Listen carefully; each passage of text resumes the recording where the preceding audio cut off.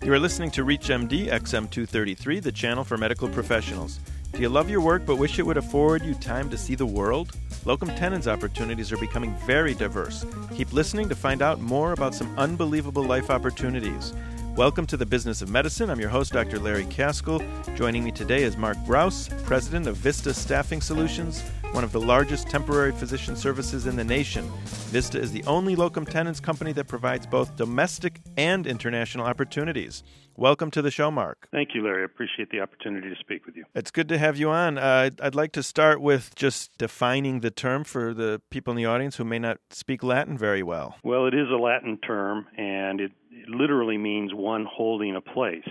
And over the last 25 or 30 years, here in the U.S., it's become accepted as defining a physician who's working in a temporary position, something other than a full-time permanent position. When you say temporary, what's the average length of stay for a locum tenens doctor? Is it a month? Is it 3 months? Is there an average? Well, it probably averages out to about 6 weeks for each individual assignment, but the assignments can vary in length from as little as 1 or 2 days to as long as many months, 12 months or more. And who's it good for, besides a doctor who likes to have a carefree lifestyle? It's good for everyone throughout the entire healthcare delivery system as well as the patients.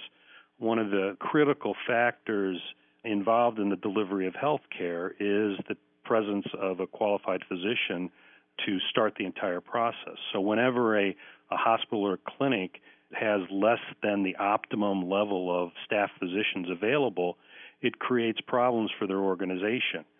So if they bring in a temporary physician, a locum tenens physician, they have the opportunity to continue to keep all the aspects of the hospital or clinic operating at a normal level. They've got a physician to write orders, to order lab tests, to write prescriptions, to do all of the procedures that are required by patients and are necessary to keep facilities operating on a standard basis. So are hospitals your biggest customer? Hospitals, large clinics tend to be the users of most of our services, but even the solo practitioner who needs to take a vacation but wants to make sure that his patients are properly cared for while he's gone may bring a locum tenens physician in for that period of time. It also allows him to keep the staff busy while they're on vacation. I imagine there's a lag time from the time that somebody knows they need a physician to the time you can actually get a doctor in there. How long does the process take? Well, the actual process itself is not particularly lengthy. There are really two drivers of the time frame that it takes to get a physician in place. One is physician availability, and there is a growing shortage of physicians, so it becomes increasingly more challenging to find physicians as they're needed. The second thing is physician licenses. Each state controls the licensing in that particular state, and there is no reciprocity from state to state. So if we have 3 months of lead time, we have a wide variety of physicians that we can bring in, help secure a license in that state in time to work that assignment and fill that need. But if we only have a week or two, we're pretty limited and really have to deal only with physicians that already have a license in that state, and obviously that limits our choices. For our listening audience, I'm wondering about fantasizing actually about traveling abroad, living in New Zealand for 6 months or Australia. Are those easy gigs to get? Well, it is increasingly a global marketplace, a global flow of physicians. Here at Vista, we offer physicians the opportunity to work in positions throughout the United States, but we also are currently placing U.S. physicians in Australia and New Zealand. So we have the ability to move physicians throughout the world, and over time we'll be able to provide the ability for physicians to work just about anywhere in the U.S. where their qualifications will allow them to be registered. Is there a bare minimum of time when you do send them internationally? Obviously, you're not going to want to send them somewhere for 3 to 4 weeks. And within the U.S., it makes sense to fly someone across the country for a couple of weeks, but it's very difficult to fly someone around to the other side of the world and make it work for less than 6 to 12 months. Mark, what kind of doctor is the prototype locum tenens doc? Is he single? Is he married? Is he a loner? Is he an adventurer? What kind of doctor really loves this kind of work? Well, the most important criteria for a physician working locum tenens is adaptability. Physicians are the captain of the ship, and they're typically used to running their practice in their own model.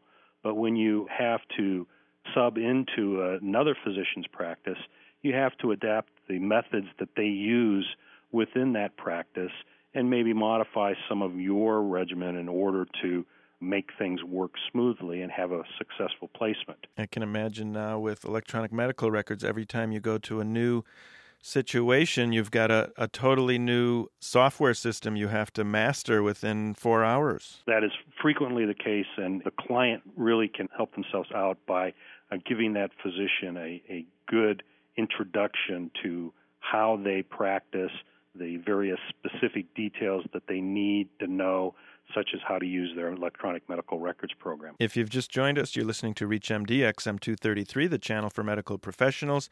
I'm your host, Dr. Larry Kaskel. I'm talking today with Mark Brous, president of Vista Staffing Solutions. We're talking about being a locum tenens doctor. How well does this work for the physician? From his point of view, is there a lot of job fulfillment? There certainly is. We describe it as the purest form of medicine. Most physicians really did become physicians because they're interested in providing care to patients.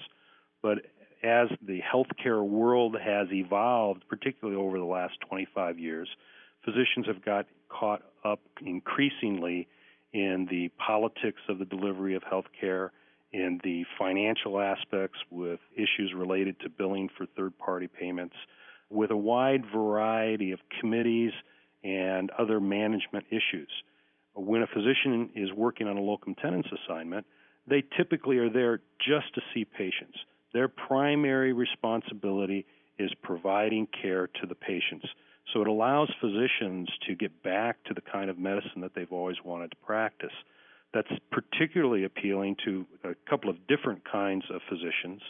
Physicians that are relatively new in practice, recently completed their residency, have an opportunity to go out and experience different kinds of practice settings and see patients in different kinds of situations. And a physician who is at the end of his career, who might have retired completely at age 65, can retire to three-quarter time or half-time working locum tenens at the age of 55 and really focus in on providing care to patients, solely focused on the patients and not worrying about the management aspects of medicine. You're absolutely right. I'm 45 years old now. I run my own practice, and I would love to be a locum tenens in my own practice and actually get back to actually just focusing on patient care and not having to worry about any of the headaches or aggravations of running the business of medicine. Well, I'm wondering how much money is involved. What does let's say, an internist get paid for an average week on a job anywhere in the United States? It varies quite a lot depending on the particular work responsibilities in the situation. I think that typically when you look at the kinds of income averages that physicians in private practice earn, it's slightly lower on an hourly basis. However, it really is focused in on the pure take-home compensation.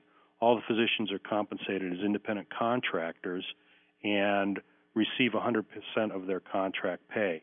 They're typically provided with housing and travel and an automobile to use while they're on assignment, and their malpractice insurance is provided as well. So there are very few out-of-pocket expenses for the individual physicians. What about their family members? Do they get to see their family if they have them, or is this for doctors who actually want to get away from their families? Some physicians probably use it to get a little personal distance. For the most part, physicians that have family at home like to bring them on assignment, and most of our clients are very accommodating of that. Additional costs of housing additional family members or getting them to the assignment would typically be borne by the physician.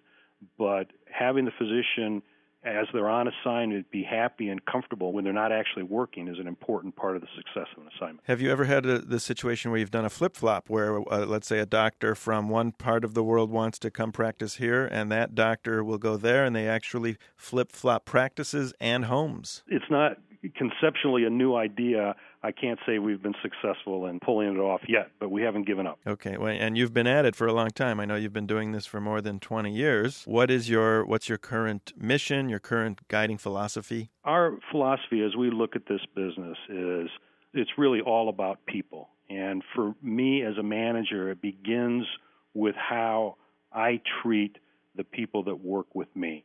I know that if we take care of our employees, they're going to do a great job of taking care of our physicians and our clients. And in turn, the physicians are going to provide great care to the patients in the client's practice.